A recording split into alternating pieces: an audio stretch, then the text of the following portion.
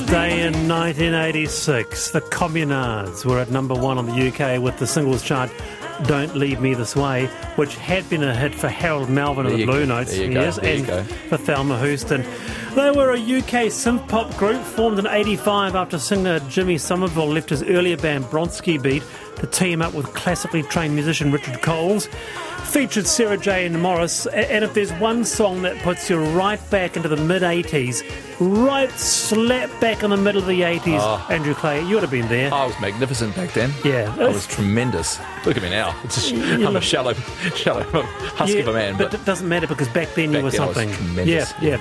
And of course, you've never heard of the song. 40 Under 40 means that I was barely a toddler in 1986. But you're right, okay. I should have played it in your crib. This wasn't a big hit anywhere around Santa Monica where you lived? Not in the 90s, not that I remember, but now I know. Thank you again for new music. Just never heard of this great song? New old music. Never heard of it?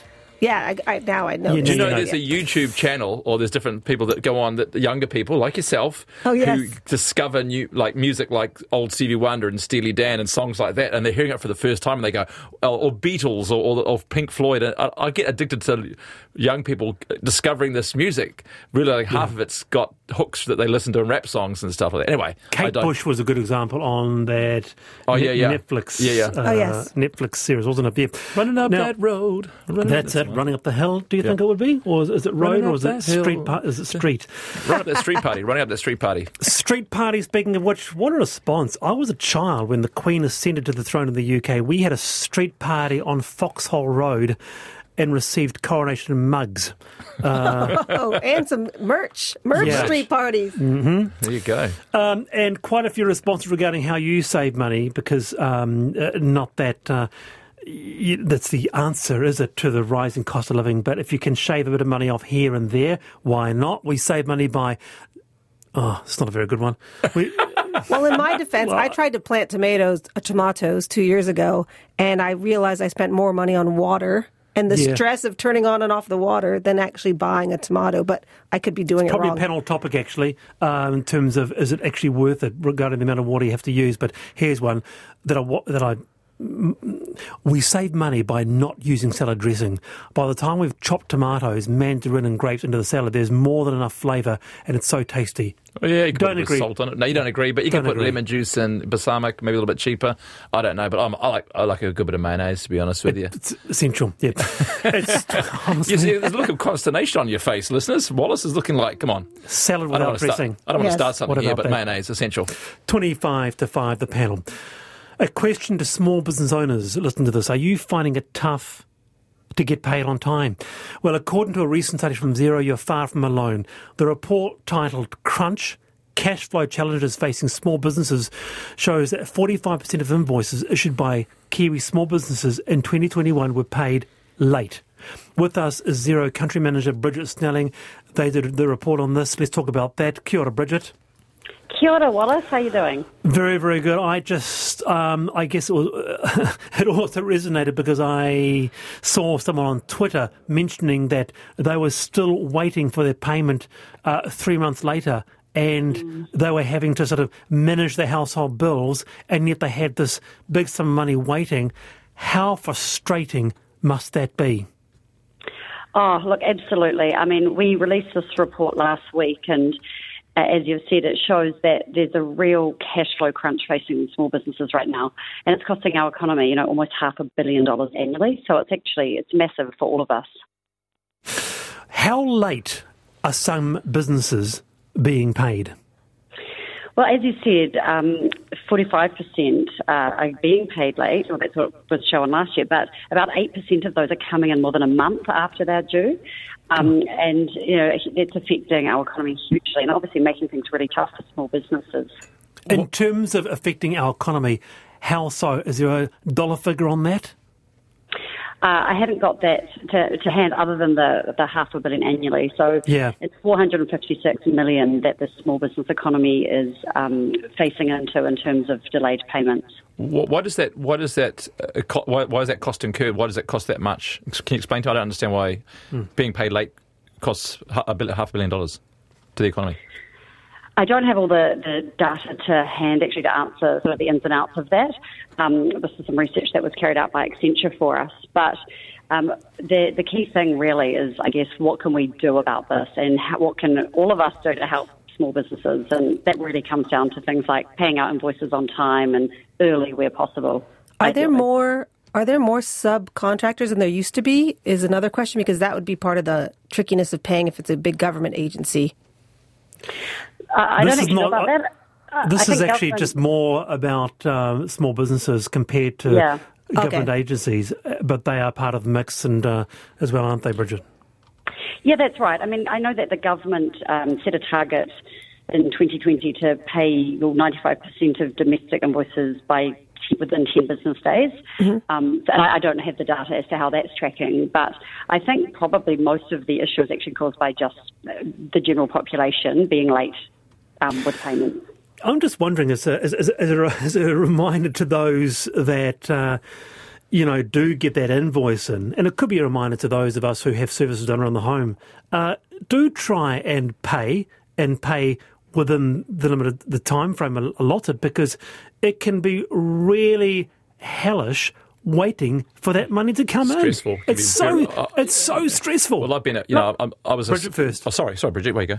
Oh, sorry, no, I didn't mean to speak of you. No, what I was going to say is, I mean, absolutely, when we think about the current environment with, rapidly increasing inflation and then labour shortages, which obviously driving record expenses growth for small businesses, when you add late payments into that mix, it means that some small businesses, they can't afford to pay their staff on time, they can't afford to pay their own suppliers on time. So there's a massive flow-on effect of this. Yeah, sorry, Andrew. No, that's okay. Yeah, well, for two things. Firstly, I was, for the best part of 30 years, a comedian that worked on a contract, on people paying me. So not only is it inconvenient, it's absolutely stressful if your only source of money and you're self-employed, people don't pay you. But an ex-partner of mine, she co-owned a bar on Ponsonby Road, and her policy was that they pay the little people first, in fact. That they just decided to pay the little people first, because the big companies are not going to fall over if you don't pay their bill exactly on time, but the little people might. So if you're out there listening, morally, you'll be okay. The big business will survive. I'm not saying don't pay everyone on time, but if you have a choice, pay the little operators first, because they're the ones that are going to suffer. Yeah, Bridget, is that a solution in the sense that helping the smaller business be good at that follow-up email, like just to cut and paste to say, please, your invoice is late? Because that's part of the problem too, is people reminding their suppliers to pay. And I think, look, that is exactly where digital tools come into play. And obviously you don't want to beat the drum for Xero on the radio, but actually that's the whole point of having software that can send invoice reminders. It's an absolutely crucial tool for small businesses to make sure that they're invoicing on time, but then also automating that follow-up. I mean, I know personally that, life's busy, and I love those invoice reminders. So I go, better pay. So, Bridget, what's the timing you think? So, if let's say my deadline is pay invoice 10 days after I give it to you, do you suggest, like, does Xero do the reminders 7 days after that first? I think it's up to everyone can customize it as they like. It would be up to an individual business owner to decide. But I think the key thing is for us, right, the message we're trying to get out there is just pay people on time. Or if you are in a position where you can pay early, then do that, because that just helps that cash flow pressure and just alleviates the stress on small businesses so much. Yeah. Kia pai te rā, Bridget. Thank you very much for that. So talking about a recent study called Crunch Cash Flow Challenges, people being paid late. Well, is there an example there? You don't have to name the company or whatever, but is there something top of mind where you thought, oh my goodness, is this money ever going to come? Yeah, I went and worked to the UK. I mean, it's not this country, so it's not 100% relevant, but I went and did gigs in the UK back about 20 years ago now. And this, maybe slightly shonky promoter took months and months and months. And I started to get a little bit threatening and, said I knew people over in the UK. And it took me ages to get paid the money that I'd done, like 6 months to get paid. And again, at that stage, I was living off just doing comedy. And it's not, and I can't pay my mortgage and my bills if that happens. It's not just inconvenient, it's stressful. There's a thing called fiscal velocity, I guess is why there's a $500 million cost. If there's not money flowing through, it like the flow-on effect is the problem.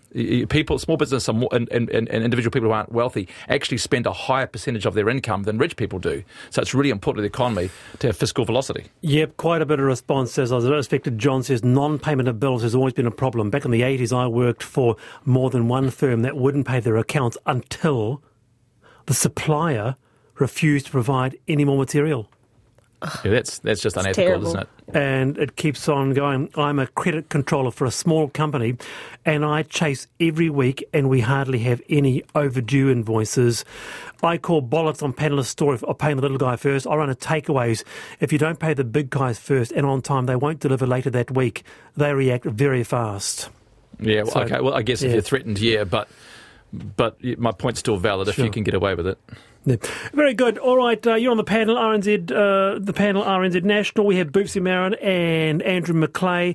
You have been asking about this mayo recipe that I've been promoting because... sometimes it's $6.80. Exactly, and we can't afford it. We can't afford mayonnaise. But guess what?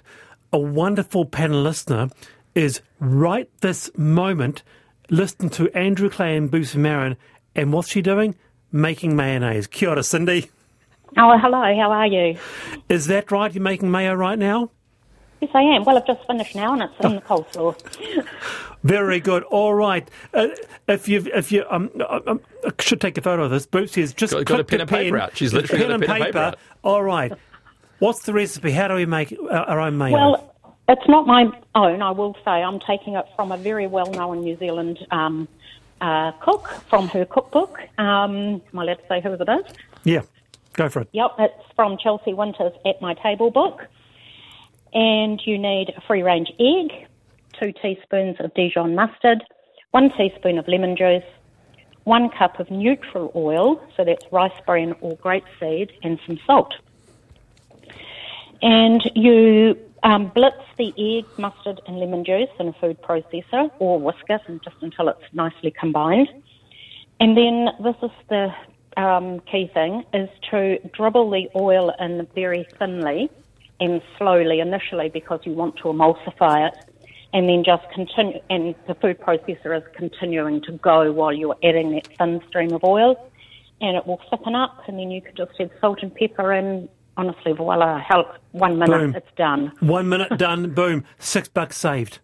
There you go. What if the oil's $6? I don't have. That's the one ingredient I'm missing is the oil. But it won't be a whole bottle of oil.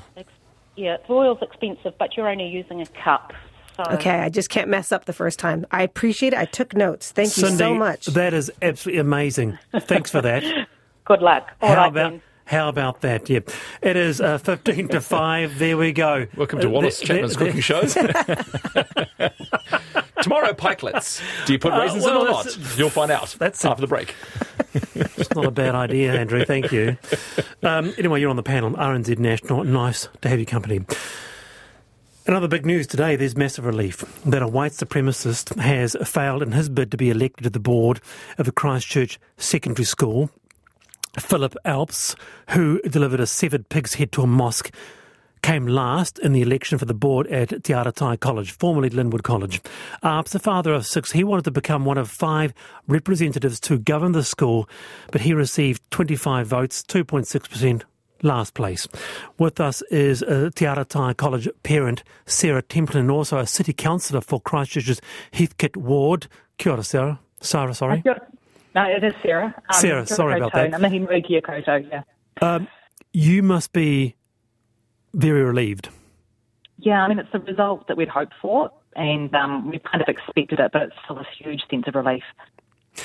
Just the fact that he considered standing for the school board must be quite chilling. Yeah, it really was when we found out, and I know that there's some discussion about eligibility criteria, and I think that really needs looking at. And what sort of feedback have you had from the community on this latest development? Everyone's really relieved and really pleased, and we've got a great board elected. Yeah. Boopsie, something you've ever considered doing, being on a school board? You may have already been on one. I've never been on a school board, but I've been on a board before, and I think it's interesting in that it just shows how if a lot of people don't stand, there's no criteria, it's a worry. And the time I was on a board, I was shoulder tapped, and I think this is a lesson that if you know someone in your neighborhood and the election's coming up, you should be shoulder tapping people you want to see in those spaces. And that just showed that part of it, I thought, about who's putting their hand up and who should put their hand up. And that's right, because many schools don't have elections at all due to the low numbers of candidates. Oh, wow. So, yeah, and last time Te Aratai only had 5 candidates, just 5 spaces. Yeah. Well, you know, us white folk like to think that we invented democracy. So what a beautiful irony that a white supremacist got booted out in a democratic process. I think that's wonderful. Yeah, you like to think that's the kind of the Eurocentric way of deciding things. And you lost, mate, hands down. And so, yeah, well played, the voters of that particular election. It's been quite the issue, hasn't it, Sarah, in terms of coming up to the local body elections and this, how to describe it, an infiltration perhaps of people with these types of views, others who really are soaked in misinformation. Are you worried there could be more people like this running?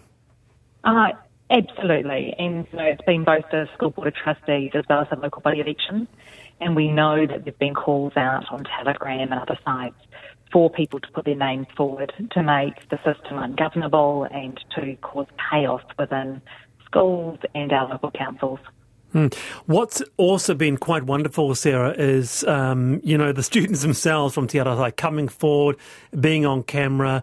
Their voice is really present in this, aren't they? And they've really stood up strong against this. Very elegant voices, some of those students from this college. Yeah, they were just wonderful. And it was so good to see them rallying in favour of the school's values of inclusion and diversity, and then them making sure that their parents voted and stuff as well. Yeah, so Sarah, would the positive outcome of this intense situation be that more parents voted? Like how much voted last time as compared to this vote? I haven't heard what happened last time. I have asked, but this is quite a good turnout for school. Usually the vote is really low, if there's even a need for a vote at all.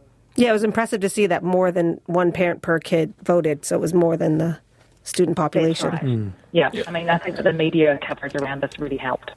Fantastic. Very good. Sarah, kia ora. Thanks for being with us. That's Sarah Templeton, parent at Te Aratai College, also a city councillor for Christchurch's Heathcote Ward there. A lot of response regarding late paying. I received an invoice with no date on it, so in accordance with normal business practice, I put it down for payment on the 20th of the month following. Within a couple of weeks, I got a call from an indignant business owner. But it is the responsibility of someone entering business to learn what normal business practice is. And you're all getting in touch with your mayonnaise recipes.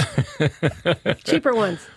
So thank you very much. Here's one, a cheap alternative, an easy mayo recipe, a can of sweetened condensed milk, salt, half a teaspoon, malt vinegar, and 1 cup of mustard powder, whole grain mustard, 1 teaspoon.